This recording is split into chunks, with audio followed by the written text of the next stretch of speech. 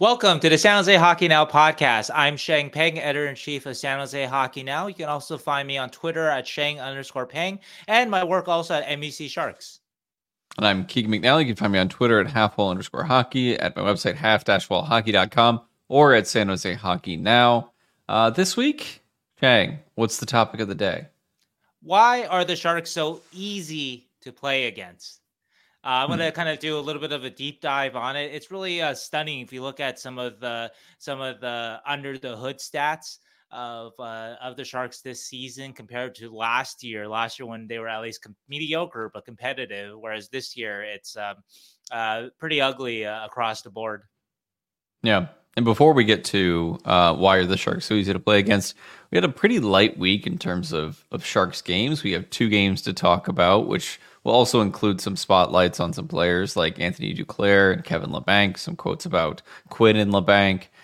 We're going to talk about some trade deadline rumors. And then finally, before we get to the main topic of the day, we also have a interesting I guess rebuttal is a good way to put it, about a quote from Frank Saravalli and Jason Gregor on their DFO Rundown podcast about the Sharks and how we see the Sharks compared to how they see the Sharks currently. Yeah, I wouldn't call it a rebuttal, more that I investigated some of their claims, and we'll get more into it. But among them are that some Sharks players feel like they aren't even playing for an NHL franchise, and that there are stories about a lack of preparation and stuff like that. And so I dug into that a bit more. And I also wanted to go back to don't have quotes from Quinn and Labanc, but I'm saving that for a story. But I want to talk a little bit about their relationship. So that's what we're going to get at. Sure. You're keeping it close to the vest, I guess, on those. Oh, until the story is out. So see, there's the spoiler. There's the hook to get you to subscribe to San Jose Hockey Now. Let's talk about the 2 games this week, which is a pretty light week after also being off for like 2 weeks. The Sharks only had 2 games. They lost both to Vegas and Nashville. What did you want to talk about with Anthony Duclair first? I guess is a good way to start this off. Well, I like how he's been playing since the break, and so he's playing his best at the right time. You just see, feels like he has a bit more jump, but he's basically using his A skill, which is his skating, and he's just using it to impact games. So this is going to help the Sharks cause. It's talking with people, and I'm going to get more into with the trade deadline stuff. But Duclair is sort of the of the pending UFAs, besides Kakinen, he's the most attractive Shark, I think, among the pending UFAs once again. And I think he's kind of showing why that teams have their eye on him, that even though he hasn't been as productive, that speed is a very tangible asset that teams see and want. And also, too, Duclair obviously was on the Panthers team last year that made it to the finals. So he has sort of that pedigree, or that sort of we can put him into a good lineup and he can help us win. The pedigree part is important. We'll when we get to the trade deadline, we'll talk about it. But I think that's going to be a big factor of why he could be one of the first names traded. It seems like he's a likely person. One to of be the traded. top names. Yep. Mm-hmm. Yeah, from the Sharks at least. Yeah, he did look good. He had a lot of speed. There was a couple plays that I remember watching where the speed was highlighted and he tried to get around like 2 defenders and go around them, and it just reminded me that he actually has that speed there when he kicks it into full gear. And I don't know, I honestly think people always see like, oh, we can trade on him, and well, I think honestly, if Duclair got to the right team, I think he would do well. That's the other bit is yeah, I think GMs are thinking it. Yes, yeah. There's a belief that he could do well, and honestly, I think so. It's just right now on the Sharks, it hasn't been falling for him, is a good way to put it. Yeah, I see a little more will to attack the net too, I think. And so anyway, I think all that's combining to much more intriguing player than we were talking about a month ago. For sure. And speaking of I don't know how to do the segue. Is this player much more intriguing than a month ago? Probably not. Actually, probably less intriguing is Kevin Labanc's current journey with the Sharks. Just let's talk a little bit about that before we get to the trade deadline stuff. Well, yeah, Labanc was a bit of a late scratch for Hmm. the Nashville game. David Quinn had said the day before that he was going to play, and then he wasn't going to play, and I was a little bit of a surprise. And anyway, um, it's something that I'm working on. That that that yeah, like I Hmm. can't give it all, but there is something there. I would say between Labenko and a Quinn, it's not good. It's not. I don't think it's a good relationship, and I will leave it at that for now. While I kind of work on the story, but I mean, I think people can read between the lines. I mean, Yeah. we've kind of even last year they were both kind of talking about not being on the same page, but suffice to say, they did not get on the same page over the summer or in the last 6 months or so. Yeah, it's come to a head. This whole LeBanc Quinn Sharks situation. It's been a year and a half in the making, I think, or even longer. Who knows? But it really feels like something's got to give, and it may not give till the off season, to be Mm, honest, because we've thought about the different scenarios to get Kevin to a different team, and it doesn't look like it's going to happen with his current contract. yeah. But you know, whether or not Greer can work some kind of magic. I don't know, but I really want to see him on a different team. It's a similar thought to a lot of the Sharks players that are still kind of young or still kind of got some talent. I want to see them play for a team that actually is good, and see what they can do. Because Kevin has been Yeah. a few years from that. Well, I'll speak up for Kevin there a little bit. I think he was very good at times last year when he was Yeah, playing with Hurdle and Meyer. Even actually before that, I remember he had a very nice stretch with Couture and Evander Kane a couple years ago. sure. So there's still some good hockey in there. I think I mentioned this on various podcasts or I've written it that I can see him having a Stefan Nason track. Hmm. Basically, a team signs him to a minimum and they use him as kind of a power play specialist and play him maybe 12, 13 minutes a night, but they're giving him minutes where he can produce and with line mates that he can produce with. And I can see something happening there. He can be a very, one of those kind of very important players in the cap era, a guy that really outproduces his cap hit. And unfortunately, I don't know if his game is well rounded enough to justify a much larger contract. But he can help you, though. He can help you in situations for sure. And I think he is still good enough to do that. I agree. I mean, I it's kind of a belief, right? Because you don't see it all the time with the Sharks, at least not anymore. You did last year, maybe, but it's kind of just believing that he's still young enough that there's still something there with another team. But I look forward to that article that you're going to put out on LeBanc and Quinn's relationship because that's interesting for sure. Let's move on. Let's go to the trade deadline. This is this thing that everybody wants to talk about because we're like 11 days away, maybe 12 days, something like that, from the NHL trade deadline. And the Sharks will probably be pretty active, I would say, or it's expected for them to be active. But what are the current rumors? What are the current thoughts from all the other media outlets about where the Sharks are going to go? Well, once again, I had to tease you guys a little bit, tickle your ass with the feather More. a little bit here. So I have a lot of stuff coming out on it. I've talked with a lot of people. A few broad strokes that I can share, and we've seen some of this. TSN just did their top 50 trade bait targets, and Mm-hmm. Declare was right on top for the Sharks. I think he went 20th. Yep. I think Granlund was 25th.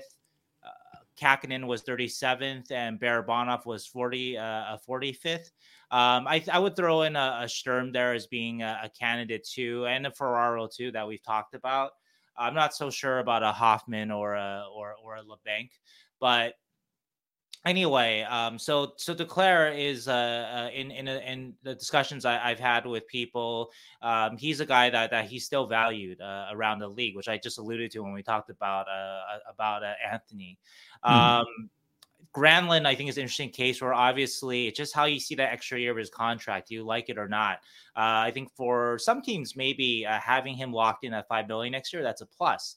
For other teams, though, it's like, I don't know. I don't know if I want to commit that much to him. So I would say that if he was on an expiring contract, then he would shoot up the kind of the trade baits list or trade target list. He'd be very, very in demand if he was on an expiring contract, which makes you think maybe the Sharks should hold him for another year and see if he can repeat his success, and then maybe you can get a bit higher of a price for a Granlund. Kakinen having a very good season for a very bad team, and a lot of teams need some kind of goaltending help insurance, and so he's going to be a perfect fit somewhere. I got to dig back on. I don't believe on Granlund that he's actively being shopped, I'll say. But Kakinen, I got to check in on that one. And finally, with Barabanov. Barabanov, of course, was scratched also. Scratched against Vegas. I think he came back with a pretty strong game against Nashville, but not, I think it's a different thing. I think when I talk with people about a Duclair versus a Barabanov, for one thing, Barabanov doesn't have that tangible kind of asset like Duclair has in his speed. Barabanov's speed is more crafty. I think it's harder to fit into your lineup. You also kind of don't know where you put a guy like that. Like, again, you got to find the right guys to play with him. And I think the other part about Barabanov, too, is that there's no sense of how he'll handle playoff kind of grind, pressure, tight checking, all that kind of stuff, right? Whereas we got to see that with Duclair last year. So even though Barabanov did have a nice track record before this year of production, and like I've said this many times about him, I don't think people buy into him as sort of a playoff winning winger. Whereas Duclair, there's enough of that he's going to go for maybe more than his production might suggest. But Barabanov, I don't think will. But I think, though, that some team might like him as sort of a depth guy, a guy that if there's injuries, that sort of thing can help out. Yeah, I see him as kind of like a bubble team's like Hail Mary throw. Like that's a good call. Yeah, like you're not obviously going to be like the top teams, right? So they need players that they know are going to slot into whatever lineup, right? But you're kind of in that middle thing where maybe you can make a run if you've got the right mix, or you get hot and you put Barabanov in there and somehow he clicks with X, Y, and Z players, and suddenly you have a good second line that you didn't have before, kind of thing. And it's possible in that thing. I feel like that's the kind of thing he'll go for, is a Hail Mary throw for a team. He is still expensive too. Like $2.5 million for a Hail Mary throw is kind of like, it's not $750 or whatever. So but it's not 4.75. It's also not $5 million. Kevin Labanc or 4.5 Mike Hoffman. Yeah, I just want to sure. add about Barabanov too. That it was suggested to me too that he might be sort of for a very good team instead of a kind of a bubble team, but for a very good team, he could also be a kind of a 13th guy, Sure. Even though his game's not ideal for a fourth line, but he's a guy that you can kind of slide in there, and if there's injuries or whatnot, he can play up. He has shown that he can play up. But again, though, yeah, if you were talking about value, I do think the TSN list looks pretty accurate to what I've been hearing. In terms of all those four guys on the list, in terms of what the Sharks might expect back in value too. Yeah. So we have Nico Sturm on there, right? Is what you're saying? No, Sturm's not on that list. So but Sturm is one that I'm working on myself. That I do think there's an interest in a player like him. But no, it's the TSN's list. It was released February 21st. Duclair was 20th in the top 50. Granlund was 25th. He is a center. Kakinen was 37th. I think he's the fourth highest goalie on that list. And Barabanov was 45th. So if I had to get you on record, what how many of those players do you think are traded out of the four? Not three who they are. Three of the four. Yeah, I think Granlund. I don't know if they get an offer good enough to trade him. This is my guess. So okay. All right. Well, I think it'll be a active trade deadline regardless for them. Yeah, I don't think they want to trade him. You guys probably saw the story that I wrote about David Quinn and how much he loves Granlund, and he says, if you want him, you better pay up, which is kind of unusual for a coach to say. But Sure. one commenter on Twitter wrote, I forget the name of the tweeter, but said that never seen David Quinn defend a player or speak so highly of a player. I'm not sure if that's true, but definitely though, Sure. Quinn really loves Granlund, and again, mentioned it in the story that this guy is 5-6 months on the team, and he already got an alternate captain, with Hertl and Couture going out. So I think that speaks a lot. It's not just lip service there. Yeah, and if we wind the clocks back like 8 months or whatever, the overwhelming consensus was that Granlund was the throwaway in that Karlsson trade. He's one the of them. Well, captain. one of the many throwaways. Yeah. Yeah, one of the many, but like the one that's like 5 million times 2 years rather than like Hoffman's 1 year or whatever, or Ruta like 2.5 times 2 or 2.7. So it's like he's the big money in that trade, right? And he's putting up points. Let's. I mean, we predicted good things out of him after seeing him in training camp. Sure. So I wanted to. I meant the world at large, the NHL world at large. That was the prevailing thing. Was he's the captain? Right? Oh, for sure. Yeah, Pittsburgh fans, I think like hundreds of them would have volunteered to drive him to the airport. Yeah, because he had like 6 points in however many games since they traded for him. They would have formed a human bridge so he could walk to the airport from his home in Pittsburgh to the airport. So it's interesting to go. You can go from zero to hero in NHL, franchises like that. Look at Erik Karlsson from the year before to last year. So yeah, basically it's you never really know, and Granlund clearly has the skill. He just needed to be in the right environment. Mm-hmm. Somehow the Sharks are the right environment, which is interesting. I don't know how that works, but yeah, my prediction is I don't think Sturm, Ferraro, or Granlund are going to be traded. I just don't see it. I think I don't. Oh yeah, those guys are on. Two of those guys are on the list, but I tend to agree on that. Yeah, I think it's going to be those because they've all been kind of mentioned, possibly traded, or like in the rumors kind of thing. Yeah, they're good players. They play important positions to center and defense. So there's going to be some smoke around them, but I just don't see it. I think that Greer wants to keep them, like the way that they've been competing.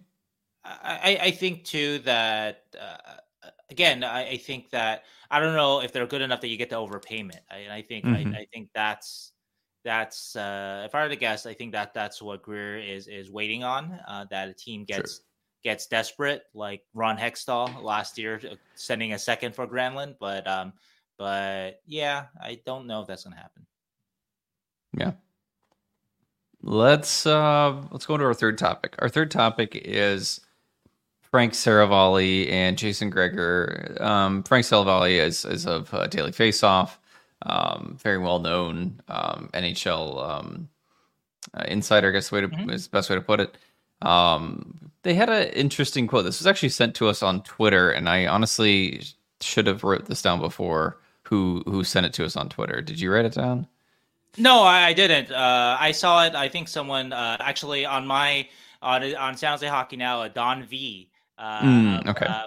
Commented with a link. So a Reddit link. And so anyway, it was on the February 19th episode of the DFO Rundown podcast at about the 41 minute mark. And the couple of the key quotes, they talk about the Sharks for about 7 minutes. But I think the sort of the juicy or the stuff that we hadn't heard before was in these two quotes. And it was a conversation between Frank and Jason. And Frank says, and I quote, "I can only tell you from talking to players on that Sharks roster this season how miserable it's been for them. And it's not just because of the losing. They feel like they aren't even playing on an NHL franchise with the things happening around them." And Jason responds, you won't get an argument out of me. I've heard some ridiculous stories about lack of preparation and stuff that's not ideal at all." And then the podcast kind of like fades out and goes to another segment. Yeah, you move on to another topic. So. They basically like drop this like I don't know what the way to put it. Just this like non-substantiated, this like I don't know. It's hard to nail down any specifics about the quote, and then they just move on. And this was after they spent like 10 minutes ripping into the Sharks in terms of their rebuild plans and how shitty it is, which is not a new thing. We've actually been talking about that regards to Frank on a different segment that he did with a different podcast where he just kind of ripped into Mike Greer's GMing. And we decided not to. That was a Canucks Army one, right? Yeah, Canucks Army. We decided not to actually respond to that one because it was like we didn't feel like it was in depth enough or nuanced of a discussion enough. Yeah, if you do want to find out one, and I think I did link to it on one of my my daily SJHN daily link. Even if I don't agree with something, if it's from a big name like Frank, it's still we'll worth put it out listening there. to. And so yeah. So anyway, we didn't respond to it. I think if you listen back to it, the one thing that I think is missing, just a big hole in sort of his argument, was he omits the Timo Meier trade, which the Sharks I don't think necessarily had to make, and they could have signed him a la Thomas Hertl or tried to. Mm-hmm. And I know there's some conflicting reports of whether or not the Sharks tried to, but I believe that the last word on it is from Claude Lemieux telling the Mercury News that no, the Sharks never made a kind of significant offer to a Meier. So I'm going to go with that one as the most likely. And that's the sense I got throughout the whole time last year too, that kind of never materialized. And I think Kevin Weeks may have said that Sharks did make a significant offer. But anyway, I think most people that I've seen believe that is not the case. But anyway, though, going back to what Frank said on the Canucks Army podcast, that's a pretty big indication of a team that is trying to rebuild. Ever so slowly, but for sure, they're saddled with some contracts. They only have 3 retention spots, right? 2 of the 3 being used already by Erik Karlsson and Brent Burns. But anyway, so on to though this most recent salvo. I have one more thing to say about the Canucks Army one, because I want to get the, and it's not to bring this thing down, but at the time he basically said that he almost acted incredulous that the Sharks only got a first-round pick for a 100-point defenseman in Erik Karlsson. And he said that was basically not good enough at the time when he made this podcast a couple weeks ago. But when the entire summer, he put out article after article about how no team was offering anything for Erik Karlsson. They would have to give him away or get something if they retained 50%. That was his articles over and over and over again in the summer. Well, and that argument was more accurate than, I don't remember that part of the Canucks Army thing, but he says that. He just said like they got a first round pick for a 100-point defenseman, and he was like trying to insinuate that was not good enough. And I'm sure people have told Frank that, but like in terms of what he wrote before over the summer, that actually was more accurate. Sure. That on a straight deal, the team taking on. So they got more than that. I mean, well, no, but again, we just talked about. You can't ignore the cap dumps they took on. Of course, what nobody wanted at the time. It was smart GMing, is what it was. Yeah. It was smart. It was like taking a washed asset that that NHL GMs are not going to give you for, and then turning it into probably a top 15 pick. Like, regardless of whether or not you took on Hoffman for a year, who gives a shit? Ruda for 2 years, who gives a shit? Hoffman or Granlund, who's actually one of your best players. Like, it was good GMing. It was all it was. And Frank gave zero credit to him. Anyway, that's my end part about it, is he gave zero credit for that actual good GMing bit, and he ignored the Timo Meier bit of it. Zero credit. Yeah. So I don't know. I still think, again, we talked about this, so we don't need to get. I'm not giving him any kind of a pass for this, because it. Oh, I'm not talking about Frank. I'm talking about the deal. I don't care about Frank have his opinion, or his sources can have their opinions, but the retention bit of the Karlsson thing, I still wonder about, and we'll see in a couple of years with the extra money that they saved, or the extra cap, because they obviously incurred cap equivalent. I don't know taking on if he was Hoffman, taking on Ruda, and half of the Gremley. contract. That's all that Frank would be talking about is how they're still retaining $5.5 million I on don't. Erik Karlsson. Yeah, I don't want to put words into Sure. Frank's mouth in terms of what he would say in this situation or that situation, Right.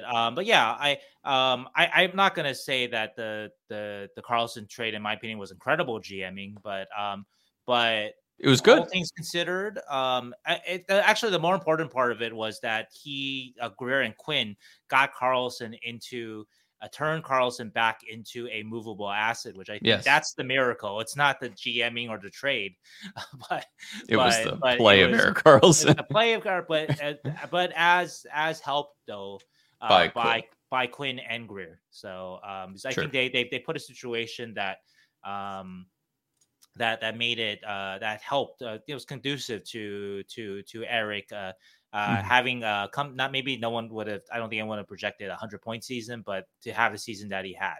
So anyway, But you're right. We should.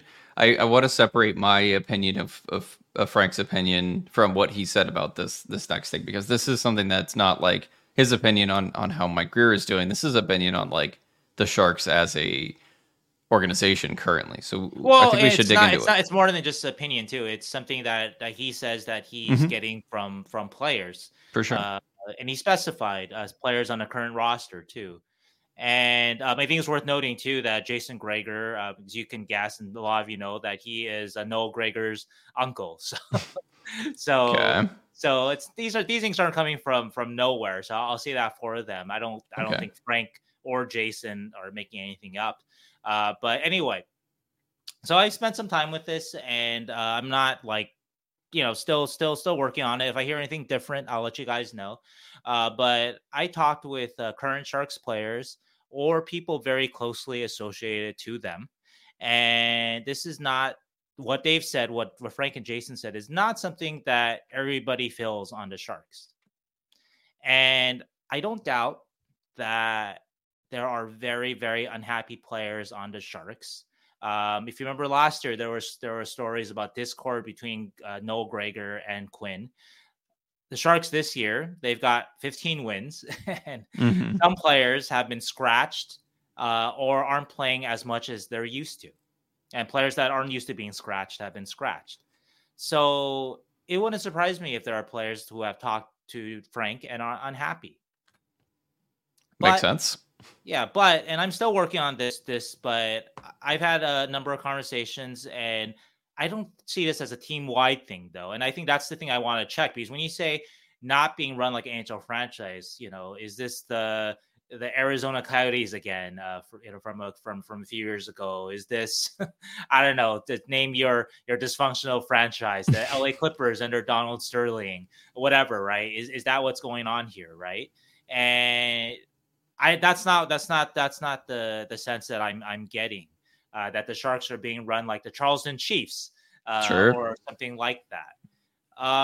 Now I want to be careful that I'm not trying to paint a sunshine and rainbows picture of the Sharks. Again, they are a 15-win team. They are we're going to get to it. Why are they so easy to play against? And you look at, we're going to show you some stats. It's mind blowing. Just the lack of resistance from this team in a lot of ways, and they're playing hard too, and that's, I want to add that too. They're playing hard, but it's just a very poorly constructed roster. So I'll put it nicely.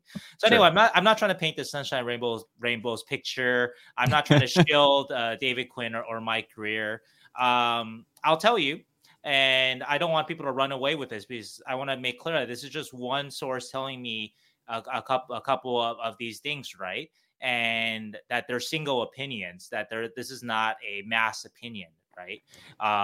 From people I've talked to. And this is also too the key of what I want to look into with what Frank and Jason said. Is this some kind of team-wide thing? Are the Sharks are the Sharks has Hasselplattner become the Donald Sterling or whatever? I'm not. Are they giving them they giving them like socks with holes in it? Are they giving them dull skate blades and stuff? Is that what's going on, or is it right? two dudes. The Sharks introduced neck guards, and they're just socks, you know. So, yeah, right? Something like that. So yeah, they're feeding them gruel every night. Basically. Right. So,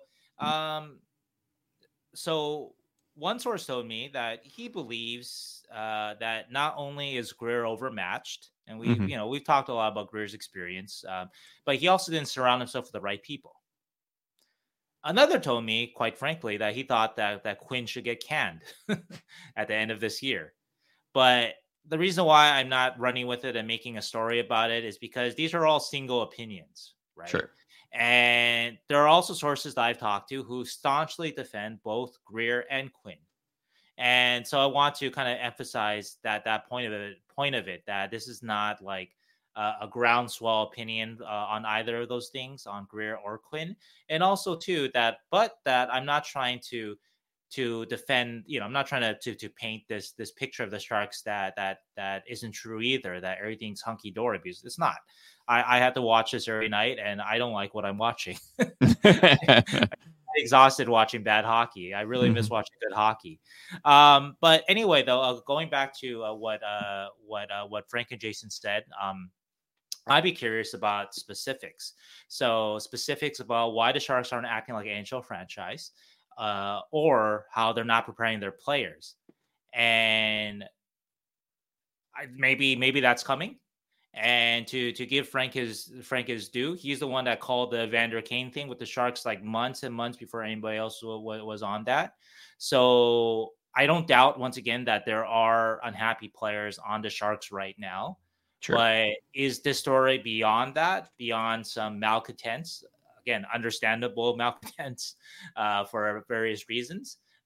Is there more to it? I don't know. So I would like to see hear specifics, and maybe that's coming. And so when that comes, then I'll address that as when that comes. But right now, though, I haven't seen or heard those specifics from people I've talked to. Sure. And yeah, it's just not this is overall, it's not something that I think is sort of a team-wide sense of this. And honestly, when I heard the quote, like when I watched it, and it was actually 77 loafers on Twitter who asked us to look into this. So if you're listening, we were looking into it.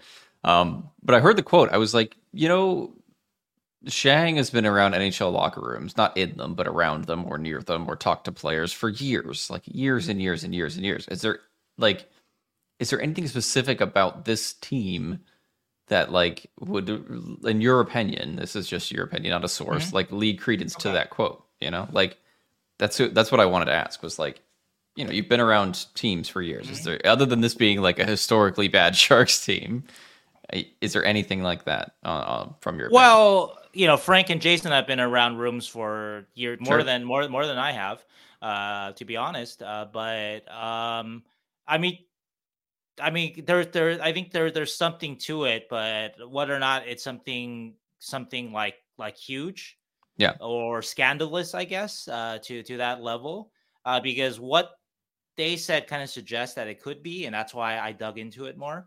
But I'm not seeing that kind of level of it. And just to give a kind of comparison, right? We kind of went through this exercise during the summer, when there were accusations about the Barracuda, how they're treating their players, player-wise, players being unhappy, right? And there was substance to it, right? But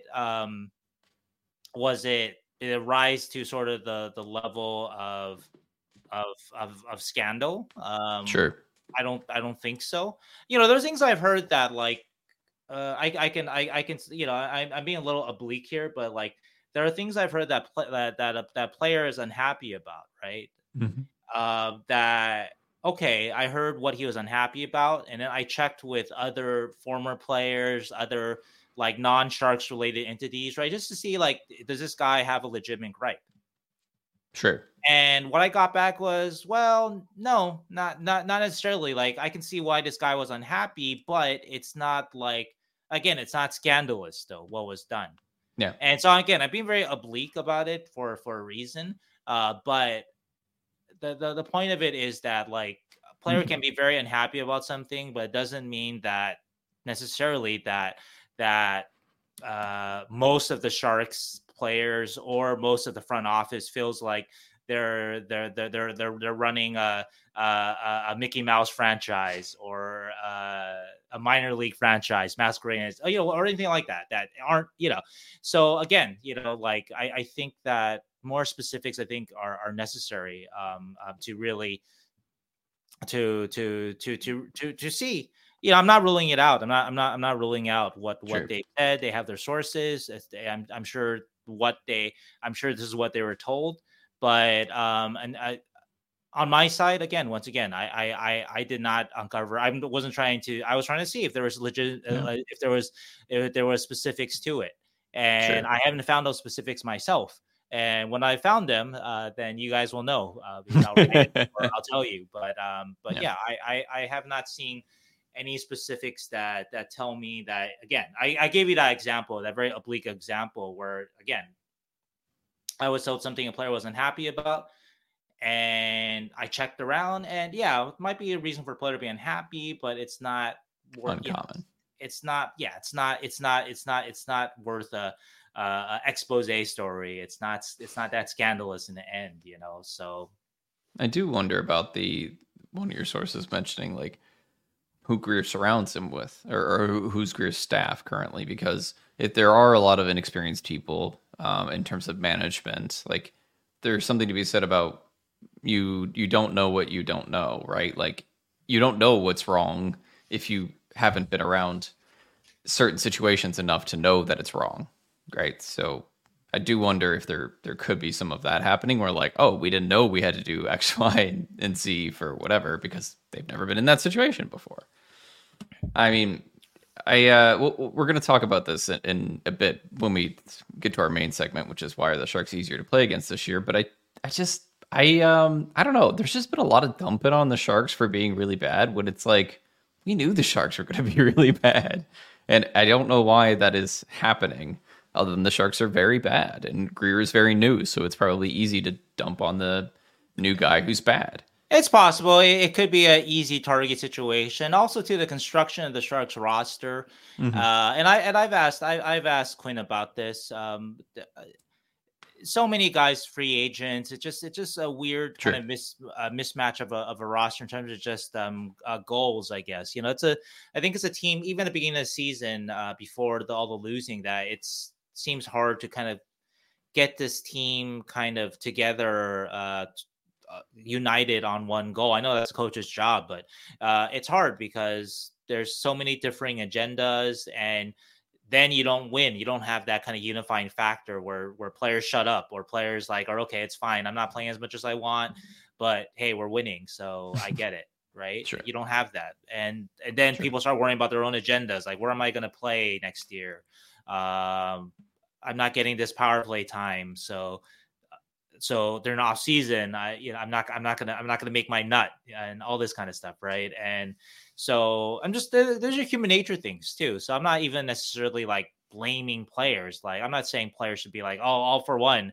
All for one. I'm happy to get scratched and go from an NHL contract to a 2-way contract next year. I'm not suggesting that either. But it's a hard situation, I guess, for players, for coaching staff, for management, and so it's a hard situation. And I think that some of those challenges that you face when you when you have all these differing forces with kind of different goals, basically start conflicting with each other. So yeah. I don't. I also want to stress that all of my opinions about Frank's quotes are all from me, not from you, because just to separate our two opinions. You have to live and breathe this world every day. I don't. But well, again, I give Frank a lot of credit. And I mentioned the Evander Kane thing. We all know the expansion draft thing for sure. He has sources. I can't say too far, but I wouldn't. I'll just say I wouldn't just throw Frank under the bus about the LeBanc waiver stuff, which I know a lot of Sharks fans do. So I can't say much more than that, but I wouldn't just do that. Sure. So, and I was on that team of like, this seems well, I was strange. too. Because it did seem strange, but though. Yeah. All that said, though, if he says what he says, but there's no specifics, and so I need to dig into it, I dig into it, and I find what I find. Yeah. And again, maybe there's some expose article coming out over the summer. I look forward to it, I guess, because it's going to be exciting. There's going to be a lot of juicy bits. It's going to be some good reading, and I'll also kick myself for missing it all. And you guys can remind me that I missed it all if that indeed happens, but. Again, right now, from what I'm seeing, and again, talking to people, I just don't see it as more than okay. There are players who are unhappy, which of course, the team sucks, and like I said, yeah, like a bunch of dudes are on expiring contracts. Yeah, there's a lot going on there. Yeah, so For yeah, sure. but. And we'll see. Even with the Barracuda stuff, right? Where I parsed out what was said, and to give credit to the original source, that was JD Locked On Sharks' his podcast, right? But talk with other people, right? Other AHL people, and were the Barracuda doing something egregious, scandalous, whatever? And I came back with no, they weren't. And so this is where I'm at right now with this stuff too, until I hear something different from my sources. Love it. That's journalism, and I commend you for it. Let's move on to our final topic of the day. This is we should put it in big bold letters. Why are the Sharks so easy to play against this year, comparatively to last year? I think is what the subtext should be compared to last year. And I want to start this discussion, and it's going to be kind of a lengthy one. It's not as easy as you might think it is. The Sharks suck. That's why they're easy to play against, Shang. Hey, they're bad. But this is what Mike wants eventually, right? And I know that he knows, and I know, and you know that they're not there yet. But this is what Mike said at the State of the Sharks last month, and the quote is. I think for me, and he was asked by Dan Ruzanowski what sort of his ideal Sharks roster is. And Mike said, I think for me, it's what I talked about from day one, which he has talked about since he was announced as a Sharks GM. It's to be fast, competitive, in your face, hard to play against. We're kind of chipping away at that. We're not there yet, obviously. We still need to get a little bit bigger. We still need to get a little bit faster. Be harder to play against, get more competitive. And so anyway, that phrase, hard to play against, I know you guys are tired of hearing that. That's hockey cliche 101, but I think that's sort of the catch-all for everything that Mike is saying. Size, speed, all that kind of stuff, competitiveness. It's just all catch-all into being hard to play against. And so anyway, somehow the Sharks have gone from being mediocre, being somewhat challenging to play against last year, to being paper thin, easy to play against this season. Sure, that's a good way to put it. We have some numbers just to give you guys kind of a side by side of sort of what's going on under the hood here. Yep. So here we have from Sportlogic, we have a side by side comparison of where the Sharks were. In February 2023, this was the game right before they traded Timo Meier, and where the Sharks were a couple of days ago before the Vegas game, February 2024. And how to read this? And these are reports that I get that I pay for because I think it's important to be as informed as possible. But anyway, so how to read this is all situations. And this gives a snapshot of just a lot of areas, specific areas of offense and defense, as you can see. Now, I'm not going to focus, Mike. I'm not going to focus on the micro stats of everything here, like psycho chances and things like that, right? But what do you notice here, right? If you look at the NHL rank, right? You see how bad the Sharks were pretty mediocre last year. A lot of reds, which is bad. Not enough blues, which is good. But if you look at the Sharks from 2023 to 2024, this is all red. This is all like blood red, almost blood red here. So Yeah, along the 2024 line, right? And the key stats that I wanted to look at is expected goals. And you look at just the difference here, right? That the Sharks last year expected goals at this point before the Timo Meier trade, they were 19th. In expected goals against, they were 21st. You look at what the Sharks are this season in that stat, expected goals for, they are dead last, and expected goals against, they are second to last. And also, too, I think another way you can see in terms of just the key stats are quality chances or high danger chances, right? You can see that the Sharks last year, quality chances, they were 19th. And then quality chances against, they were 16, so kind of middle of the road there. Whereas 2024, Sportlogic calls it high danger chances, but it's the same essential thing. You see that they are either dead last or second to last. So it's a kind of a snapshot. We can leave this on for just a little bit, so you guys can kind of. I'm not gonna run through every stat here, but you guys can kind of read it yourself.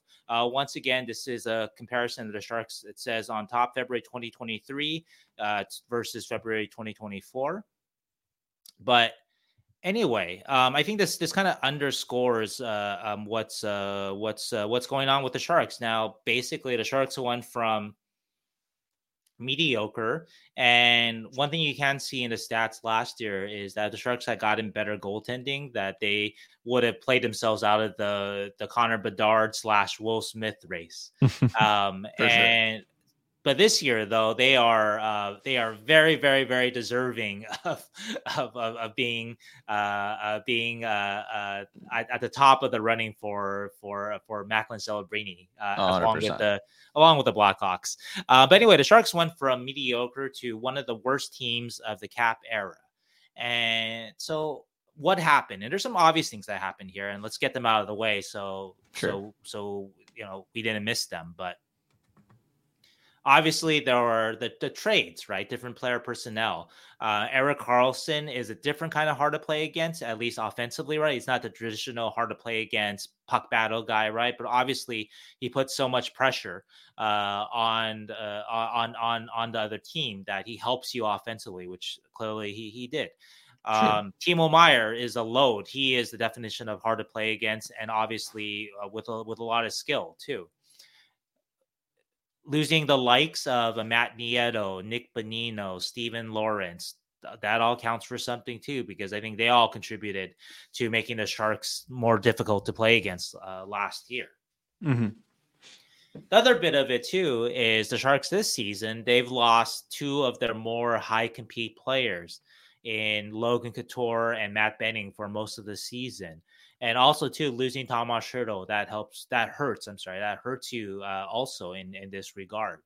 And so, obviously, these two things that I mentioned, the player personnel changes, the injuries, these are not things that I put on Mike Grier or David Quinn. These two reasons, these are two reasons why the Sharks are easier to play against. But again, you can't put this on them. Like, they had to trade Erik Karlsson. They were running in circles with a player like that, right? Timo Meier too. They're running in circles. Everyone wanted a rebuild. So this is what a rebuild looks like. Yep. But this is a little too ugly. This is a little too real. This is a little too graphic. Look at all the blood on the right side, right? Yeah, we have one stat that's not red. One. Yeah, that's rebound chances. It's a bit of a splatter fest on the right side, the 2024 stats. So anyway, though, so this is a little too real, right? A little too real of a rebuild. But okay, so here's the one thing I wonder about, and this is kind of came to a head a couple days ago after the Sharks lost to the Golden Knights, and David Quinn said some stuff that I think some fans liked, some didn't like. I think that it's ultimately or it was misunderstood by a lot of people, though, I think. And so I'm gonna get on that in a little bit, but here's, I guess I would say, the one area where I think the Sharks really can improve on this offseason to at least make a more a competitive, bearable product to watch. The Sharks aren't going to make the playoffs next year. That's fine. The Sharks are going to be in contention for a top pick. Is that it's going to be Higgins? Is he the kind of presumptive? Yeah, Hagen. Yeah. So that's great and all that. But how you get there does matter, though, as we've seen this year, and just how much of a grind this is this year. And if you thought the Sharks were awful, you look at the Sportlogiq stats, it supports all of it, that they are good at nothing except for goaltending, which I don't show here, but they are good at goaltending. That's about all they've got. So, so if they had a goaltending from last year, the Sharks would have like 20 points this year. So, anyway, though, so one thing that they can improve on, though, is I think last offseason, I think the Sharks acquired too many or over-indexed on the same type of player. And I think they're trying to chase more draft capital, but they added Duclair and Hoffman, and you add that to LeBanc and Barabanov, and that's 4 offense first, not necessarily hard to play against finesse players. And I don't want to. I'm not blaming it just on these guys, by the way. That's why I mentioned other parts, that they lost a lot of talent, obviously, and Eric and Timo, and they're missing 2 important pieces to the mix, the current mix, in Logan Couture and in Matt Benning and a Thomas Schertl too.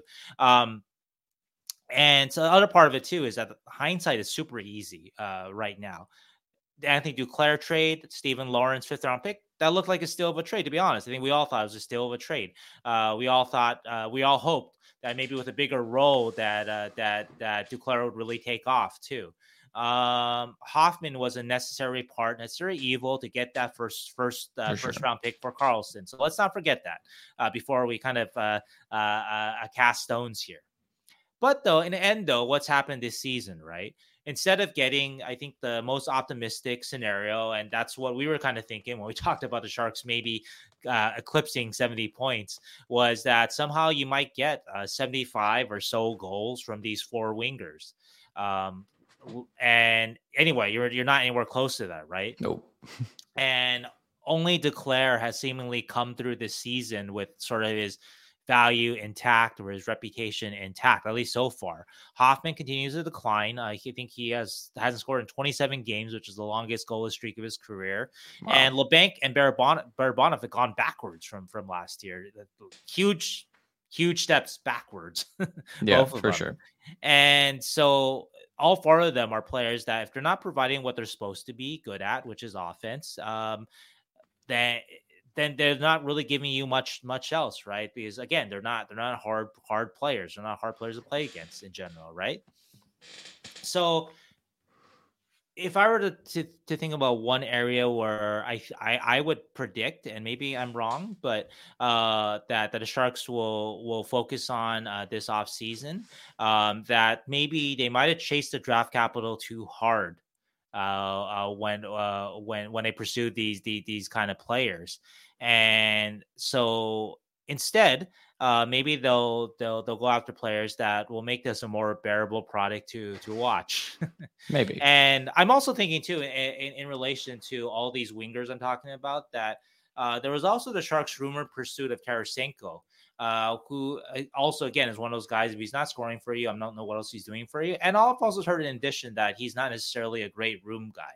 And so that one was puzzling. It was understandable on the draft capital part. And of course, the Sharks need scoring, but it was puzzling on terms of like, how do you want to build a room and examples you want to set for your younger players. And if you really do want to build a hard to play against team, that I think adding Tarasenko to the mix would have been questionable. So to even pursue it, it sort of seems like your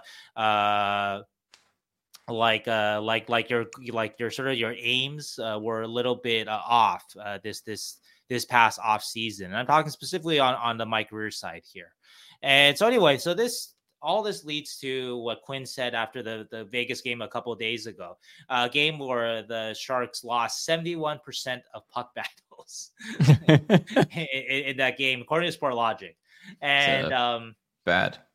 And actually, if you want to go back to let's go back to the Sportlogiq stats, and I think one area that you can see that reflected the Sharks kind of being easy to play against, right? Look at the possession time, the zone possession time, right? And offensive possession time, the Sharks weren't great with that last year, even with Timo and Tommy. But look that they're even worse this year. They're dead lost this year. And I've written this many times. Sharks have nobody who can kill plays. Very few. Maybe Ferraro every once in a while. Some guys step in here and there. But look at the offensive zone possession time that they give up. And dear Lord, I didn't know it was that much of a difference. So last year, the Sharks were giving up 654 all situations. Yep. This year it's 911, 911. Jeez. So, I didn't realize it was that big a difference. But we watch the games, right? And when you watch the games, you see a Sharks team that is constantly just chasing the play all night long, right? And so the Sharks need to add, I think, or maybe need to focus on adding players that can kill plays and get the Sharks going on the other side. I know that skill matters. I'm gonna get to this too, but if your skill, and no one will deny that in their heyday, right? Duclair, Hoffman, LeBanc, these are all skilled players, but if they're not scoring, they're not helping you. And anyway, so this all leads to what David Quinn said after the Golden Knights game a few nights ago, and it's all in a story I wrote about a week ago. Quinn says team needs more size, will, and Quinn said basically he was asked if puck battles were better tonight than in the last game, and he said, you got to keep in mind there is a big size disadvantage against that team. That's the Golden Knights. And when you're 180 and you go to the corner and you get someone 220, you give your all, he gives his all, you're going to lose.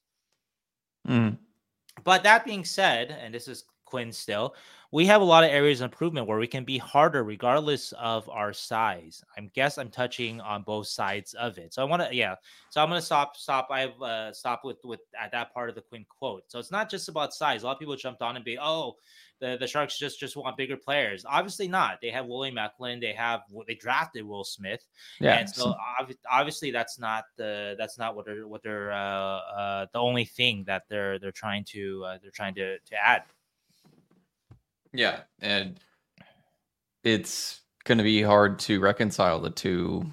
If that's, I don't think that's I don't know. I didn't jump down Quinn's throat on that quote because I feel like there are certain players that maybe they need to be bigger, but there's also dudes that are smaller that can still, the will aspect can kind of come forward on that. And guys like William Eklund, yeah, they're small, but in general, he does, compete extremely hard. Mikhail Granlund's a great example of Granlund's that. a David great Quinn one. loves Mikhail Granlund. It doesn't matter if Mikhail Granlund's 5'11" or 6'11". So I think there's not a quote to really jump at it, but there is a huge size. And the Golden Knights are the classic example ever since they won the cup with like their 6'5" defenseman, right? Like that's just what they did, and it worked. And then NHL GMs have been talking about it ever since. In the draft too, like every year, it's like, oh, we got to get the guy who's 6'5" because the Golden Knights won with their 6'5" defenseman, right? And it's like I don't think that's always the case, but yeah, and we look at and it's in the same article, but according to Elite Prospects, the Vegas indeed is the heaviest team in the league at 207 pounds on average, but sure. The Sharks actually are middle of the pack on the Elite Prospects list at 199 pounds. Under the Sharks, you have the Canucks, you have the Avalanche that weigh in on average at like 197, 195, something like that. And these are two of your better teams in the league. It's a mix of things, right? Ultimately, it's not about size or even skill. It's about will, right? It's about guys who want it, who are going to play a little bit harder. Sure. And David Quinn mentions that. So the quote ends with, there are too many instances when we go into these battles and we're not really into them. 80% into the battle and 20% into the puck. at that level, that's just not good enough. And Quinn has talked a lot about this year, that the Sharks players, one of their problems in general, team wide, is that they pursue the puck and they don't take the body first. And so that's kind of what Quinn is alluding to. Quinn has talked a lot about catching flesh, which is kind of a funny phrase, but I actually heard that he was talking about that at practice this past week. I heard him say that. And so don't worry about chasing the puck, just using your stick to wave at the puck. Use your body, get in there, battle with the guy, turn it into a 50-50 at least. So anyway, so what Quinn said there, if you look at the whole course of things, like I said, these three elements, right? The injuries, different personnel, and the kind of player that the Sharks kind of focused on this offseason to some degree, right? Lost some hard to play against players. Some got hurt. And then there's players you had in off season, and none of the players you had in off season are really great puck battle guys. I mean, Kyle Burrows and Giovanni Smith to some degree, but they're not big minute players, especially Smith. And so you didn't replace any of your puck battle guys, your Timos, your guys who are hurt like Logan, Tomas Hertl, even though your big Nick Menino's with anybody really, right? And so anyway, I expect the Sharks. This is not inside knowledge or anything. This is just my expectation based on what I'm watching this year and based on what Greer says he wants from his team, is that the Sharks will have an offseason more like Greer's first, where there was a focus more on compete guys like Sturm and Benning and Cunnin. And I think we saw that those guys did help, along with obviously the Sharks' great players last year, in terms of making the product bearable to watch on ice.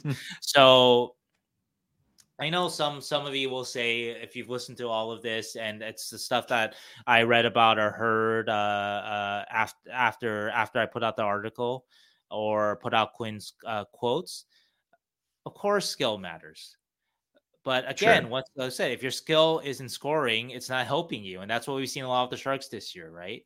And big picture, it's not about the Sharks schooning up. No one is talking about that. So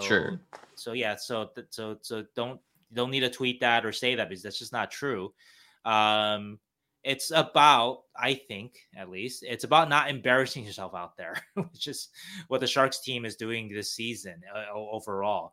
Like, no one is saying get out of the rebuild or whatever, right? It's just putting out a product that is watchable.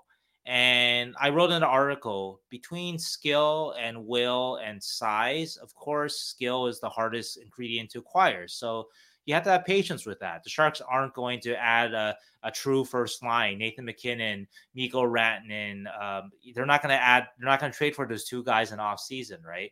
And so they are acquiring their skill, trying to, through the draft, through your Will Smiths and whatnots. You have William Eklund, you have Shakir Mukhamadullin also developing, but all that will take time to mature, right? Yep. And so in the meantime, I'm hoping that the Sharks just don't embarrass themselves. And so that's my hope. And so that's what I hope comes out of this off season, that we don't have to go through a season again, all the Splatterfest on the Sportlogiq stats. I don't know how to go through that again. And to go through this and not win Macklin Celebrini will be heartbreaking. Yes. Yeah, you really hope that there's light at the end of this tunnel. And my final thing is just, I don't know. Yes, it seems like the Sharks have been bad for a long time, but this is Greer's middle of his second year. And I think they just need more time to actually execute some sort of rebuild here, rather than just everybody, because we give so many other teams passes, right? Anaheim, who has amazing prospects right now, has been bad for a while and are still bad. Yeah, they're still bad. Yeah, I mean, I don't think they're still bad. Focus is paid on sort of they've committed a lot of money. Buffalo has been a shit team for a decade, and they're still bad. And the Sharks have been bad for 4 years now, almost 5 years now. And yeah, that sucks. But the first 3 of it, I'm not even counting. They weren't dedicated to an actual plan, and I don't know, like it just give the Sharks a little bit more time, and I feel like they don't because it's easy to kind of pick on Greer for being new.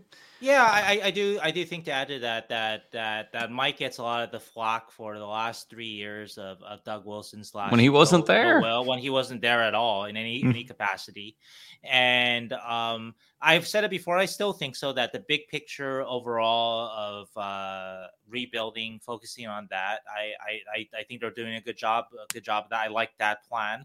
I'm focused on one detail that I don't like that they did last year, and that I do put on Mike Rear that Yeah. yeah, maybe make sure that your team is a little harder to play against, a little more competitive to go into the season instead of what we got this year. But overall, though, yeah, I still think that the plan is fine, that they are rebuilding, that and they have at least admitted it to themselves that that's what they need to do. Yeah, and we give Chicago credit for getting Connor Bedard, and they traded for like Seth Jones. They gave up 2 first-round picks like 2 years ago, and Yeah, I don't know. Anaheim's the one that still is kind of funny to me because and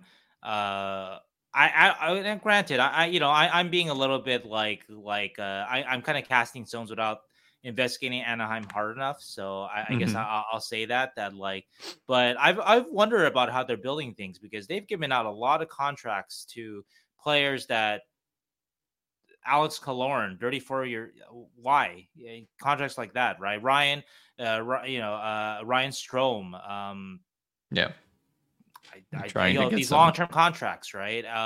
And that's I wonder about some of that because sure. I think that is an area that I think that Greer has really stayed away from the last couple of years, and I think that's good.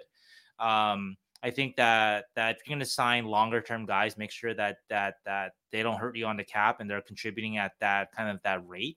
Yeah, And they have with their longer contracts, and they hit on Nico Sturm. I think Matt Benning was good last year. Obviously, he got hurt, so I think we'll see what he brings next year. But his contract is so small that doesn't even matter. Yep. So. Yeah, I like, actually, I would say I like that part of it too. That Greer has pursued, and I look at Anaheim and I don't know what they're doing in that regard. Why they think they need to do that? Yeah, at this point. So yeah, it's a mystery. Anyway, I too hope that the Sharks are more competitive next year because there were definitely points this season when I was very lost in terms of my wanting to watch this team. I was lost, did not want to watch any game, and suffered through it like all of us did. So yeah, just realized we still have like 25 games left this season. So I'm gonna lose every single one. That's what I want. Every single game. I want to feel lost by the end of it. That's what I want. The Nashville one was good though. That's the kind of game you want where they're in it. Yeah, they're fighting. They're scoring. Players looked like they matched the role that they're supposed to be playing, and I like that. Yeah, players are playing hard. Yeah, this looks like a system of some kind. I like that. Yeah. They didn't win, but it's still, and that's fine too. Yeah, so that is the ultimate goal, right? So I get that part of it, but there are again different ways to tank, different ways to rebuild. So for sure. So all right, that's all we got for this week. We will be back next week with more Sharks games than that we had this week. Anything else? More trade deadline stuff. More trade. I'm sure it's going to ramp up in the next week. There's got to be actual trade at some point. Yeah, we are 12 days away. Yeah, so we got this. It's going to be great. We'll have all of your Sharks coverage during that time. So tune in, subscribe on YouTube if you haven't already. We're getting close to 1,000 subscribers. That's kind of our big goal for this year is to get to 1,000. So do it. Anything else, Sang? Nope. That's it for me. All right. Have a good week, everybody. Bye.